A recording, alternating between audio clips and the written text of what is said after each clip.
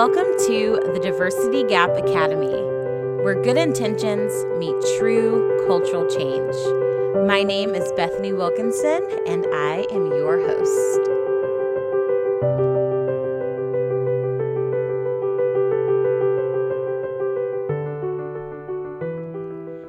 Happy Tuesday. Thank you for joining me for another episode of the Diversity Gap Academy. For today's topic, we are talking about villains. When I think of villains, the first thing that comes to mind is Voldemort from Harry Potter, and then second is Sauron from Lord of the Rings. I'm just reminded of these grand, pure evil characters who are just out to scorch the earth. But then, of course, I'm aware of Frodo and Harry Potter and all the good guys who save the day. But anyway, when I come back to reality, I find that we also make villains of our neighbors, coworkers, and peers more often than we probably talk about.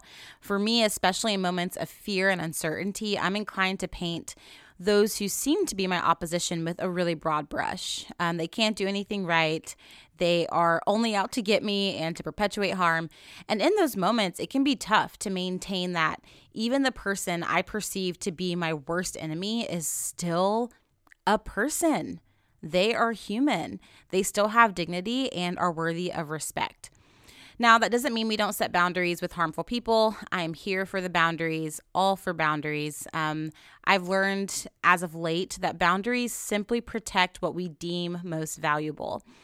But in a few moments, I want to unpack some thoughts related to how we villainize people in the organizational context, especially as it relates to diversity, inclusion, and creating a liberating culture. Now, before we get into the details of this topic as a part of our culture series, there are two announcements I want to make. Number one is just a huge thank you to the newest patrons of the Diversity Gap Academy. Y'all, every time I get a little email notification saying that someone has become a patron, I know this isn't all about me, but gosh, my whole being just swells with joy and gratitude. I literally do a little dance. I'm just so elated and humbled and overwhelmed and grateful that people say yes to being a part of this. And so I want to thank by name Heather, Jordan, Callie, another Heather, and Jesse. I'm just elated you have made this decision to invest in the Academy in this way, and I'm excited to journey with you. So thank you. You're making this podcast and everything else I'm working on right now, you're making it possible with your investment. So thank you. For those of you who haven't signed on to be patrons yet, I wanted to let you know we have a special patron-only opportunity coming up this Friday, January 29th, where I'm going to host a live session and conversation with my good friend Kiani Igwe. She is brilliant. She's an educator, activist. She creates tons of great resources, an incredible blog, and she's committed her life to the liberation of Black children from oppressive ideas, stories, and systems. So if you are interested in being challenged and how you think about Black liberation, education, organizations, policy, and more, then you have to join this conversation. And you can do so by signing up through Patreon as a member. You will get access to this conversation if you join at the $10 a month level. So anything from $10 a month up to $50 a month, you're going to get access to this one-of-a-kind conversation with my really good friend. Okay, so those are all of the announcements for now. I will put a link to all of the Patreon things in the show notes as usual, but let's turn the page. Let's get into today's topic. A few years ago, I stumbled upon an article by the Center for Community Organizations based in Montreal. They released research and an incredible infographic called the quote-unquote problem, Women of Color in the Workplace. I will link to this research in the show notes because once you go to their website, you'll be able to see so much more about their process, about their organization, and I want you to have all of the information. But this infographic outlined a process that women of color often go through when joining a majority white organization that seeks to diversify their staff. When the woman of color enters the organization, she immediately experiences a honeymoon phase. She's welcomed by the majority white leadership team. She feels happy, needed, appreciated. But what is rarely discussed up front is the dynamic of her being a tokenized hire. When it comes to tokenized hires, things can go one of two ways. Either the tokenized hire remains the token, so they're representing all of the people of color for an extended period of time, or the organization continues to hire multiple people from various racial and ethnic backgrounds until there is a critical mass of true representational diversity. In many instances, however, the woman of color continues to exist as the tokenized hire, i.e., as a person hired to both do their job and represent all racial diversity, which is, from personal experience, no small task. I also want to share from my personal experience, and I want the record to show that being hired to do one's normal job and to informally lead the organization's diversity work without additional compensation and without proactive organizational structure and operational support, it is so exhausting, y'all. It is so exhausting. But I digress. Let's return to the research. The woman of color, as she stays on the team, begins to experience microaggressions and repeated injury as the organization's culture isn't one where she can actually thrive. Through interactions with peers, power plays with supervisors, culturally insensitive comments, cultural supremacy, and arrogance on the part of the racial majority, all of these experiences, all of these factors compound. Typically, and I say typically because this is evidence-based research, the woman of color, in addition to her normal job duties, begins to speak up and speak out about the harmful dynamics she's seeing and experiencing. She tries to work within the organization structures to make changes. She pushes for education, training, and accountability. She wants to see the organization change, not only for her own benefit, but for the benefit of her community, for the benefit of other young people of color or people of color who are coming into the organization. She believes that things can be better, so she pushes for things to make it better. But then, over time, she's met with resistance. Either the white leadership denies racism, or as I've observed, they'll admit to seeing racism in an organization across town or in the news, but they never admit to seeing it right under their noses. They deny it, they blame the woman of color, or they blame their past, quote unquote diversity hires. Hey, we tried that once and it didn't work out. At the very worst, they outright ignore her. If they do reach a point where they can acknowledge racism, the burden of fixing it is placed on that woman of color. Start a committee, lead the team, design the programs, gather the resources, teach us how to be better. But don't complain if we resist your efforts to actually make a difference. Make sure that whatever you do doesn't really challenge us in any way. Just do enough so that it looks like we're doing the diversity thing, right? And so essentially, the woman of color is now tasked with doing her job excellently, because you best believe she's still held accountable for that, dealing with microaggressions and racism, and with fixing the organizational problem, but again, doing so in a way that doesn't make the leadership or the organization feel uncomfortable. Easy peasy. Oh, and did I mention she's not paid extra for this work? Okay, let's keep going. In a typical scenario, after the woman of color tries to increase racial equity and inclusion within an organization, some form of retaliation ensues. Retaliation also ensues, and this is a personal addition of mine. This isn't in their research. This is just, Bethany talking. Retaliation also ensues when the woman of color decides to stop playing by the quote unquote diversity game rules and other unspoken rules of the organization. So what does this look like? Maybe she decides to stop leading diversity change efforts within the organization because she realizes her efforts aren't being taken seriously or they're not valued. Maybe she starts to ask for additional compensation because she knows that she's putting in more work than other people. Maybe this woman of color decides to prioritize her health and her wellness above the organization, which again disrupts that status quo. In short, she decides it's not worth it anymore, and rather than playing the change agent role, she figures out what works best for her.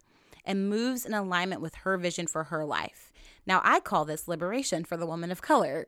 But again, when a woman chooses this, it is disruptive to the status quo, especially if the organization depended on her to play that, diversity role. So in short, when the woman of color, pushes for change or decides to stop pushing for change in the way that she's been told is acceptable, she becomes the villain. I'm pretty sure Taylor Swift has a song about this. It's called Mad Woman. I know Taylor Swift is not a woman of color, obviously, but the song illustrates this dynamic incredibly well. So I'll link to that in the show notes too.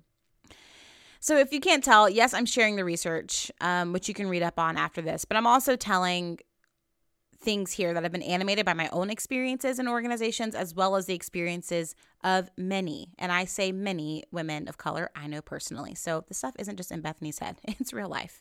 And there's research to back it up. So the retaliation. The woman of color, who was once hailed as the diversity savior of the organization, is now the enemy. She's the problem. We're afraid of her. We don't know what she's going to do. She's the wild card. To save face, the organization calls it something, like, oh, it's just a communication issue. Or they claim that she was never qualified. Or they simply say, hey, she's no longer a good fit, Does any of this sound familiar? Through direct means or indirect means, the woman of color is then targeted and attacked. So maybe a series of board meetings are held to discuss this woman of color. Note how she's not involved in the decisions being made about her and her work, but the meetings are being held. Maybe the legal team is brought in to evaluate how they can fire her without legal blowback. That's real. Maybe the woman of color is directly confronted, demeaned, gaslit by a supervisor or manager. Maybe the environment is made so frustrating and toxic and full of distrust and tension that the woman leaves because it is overwhelming and exhausting to be looked at like a pariah in an organization. Or maybe she's just gently told her time is up and that she needs to resign. All the while, and this is so important. All the while, the woman of color is having her own experience, right? So there's all the things the organization's doing, but she's having her own experience of processing trauma and rage, of wanting to burn it all down, but also wanting to make money and preserve her reputation. She's wanting to be brave enough to confront the hard things, but she's also wanting to make sure she can make ends meet for her family. She's needing to prioritize her own needs for once above those of her organization, but she's unsure of how they'll respond, especially if they have a track record of not responding well in the past. The impact of this villainization is harmful, and it spills way outside the bounds of the 9-to-5. All of this is happening. Ultimately, she exits the organization.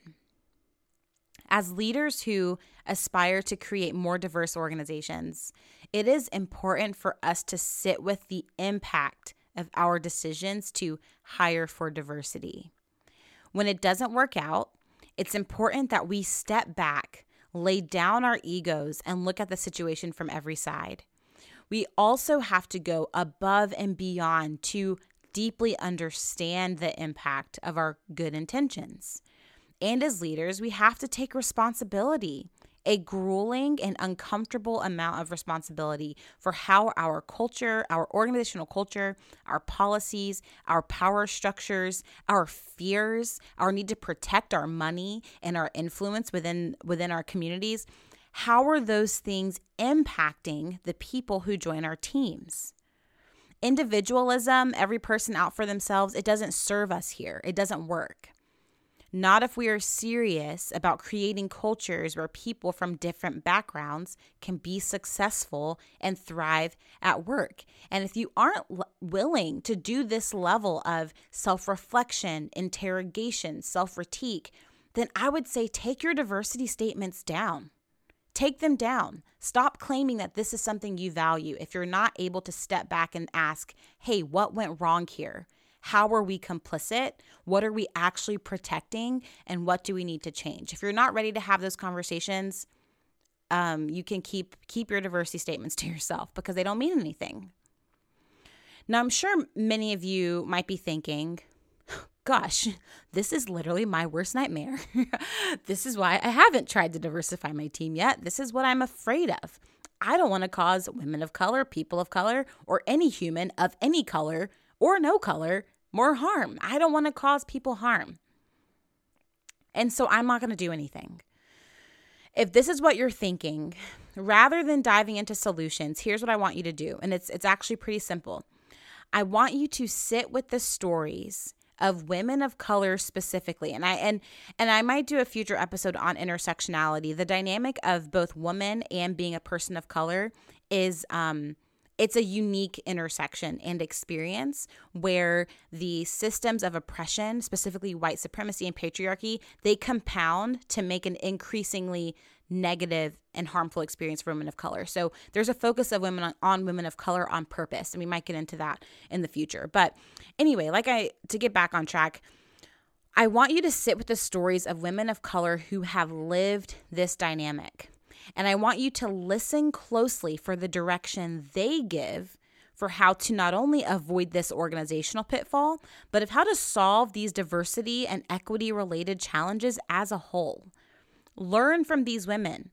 And if you are able, pay them for their work, buy their books, support their membership communities, do the thing, put your money where your mouth is. And if you can't tell, one of the most dysfunctional dynamics of the quote unquote problem, woman of color in the workplace, is she's tasked with doing a ton of extra work. She's organizing meetups, hosting conversations, vetting speakers and training options, mentoring younger people of color in the organization, all while biting her tongue to keep her job, managing her own biases because she wants to be, she wants to do what she says she believes in with integrity, and navigating the emotional weight of it all while living in a generally racially unstable society.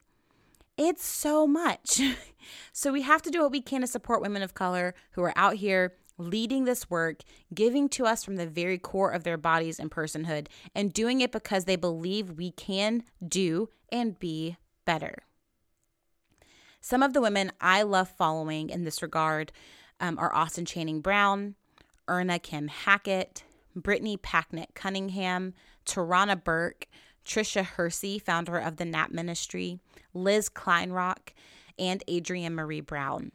I'll link to their social media profiles in the show notes. I'm sure there are so many more. These are just a few that I follow and respect tremendously.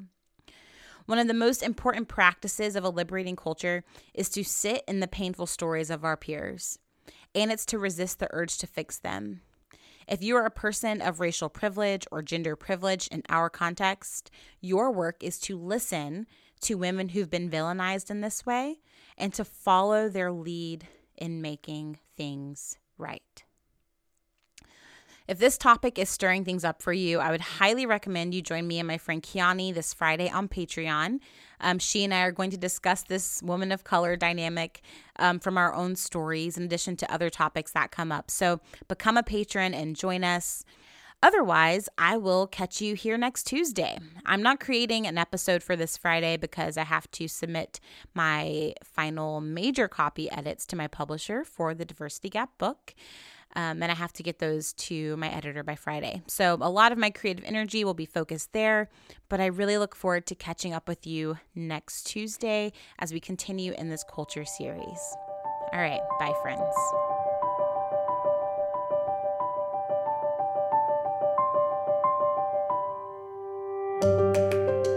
Thank you for checking out this episode of the Diversity Gap Academy. To support the show, you can subscribe, rate, and review. To learn more about the Academy, visit www.thediversitygapacademy.com. And until next time, may your good intentions for diversity lead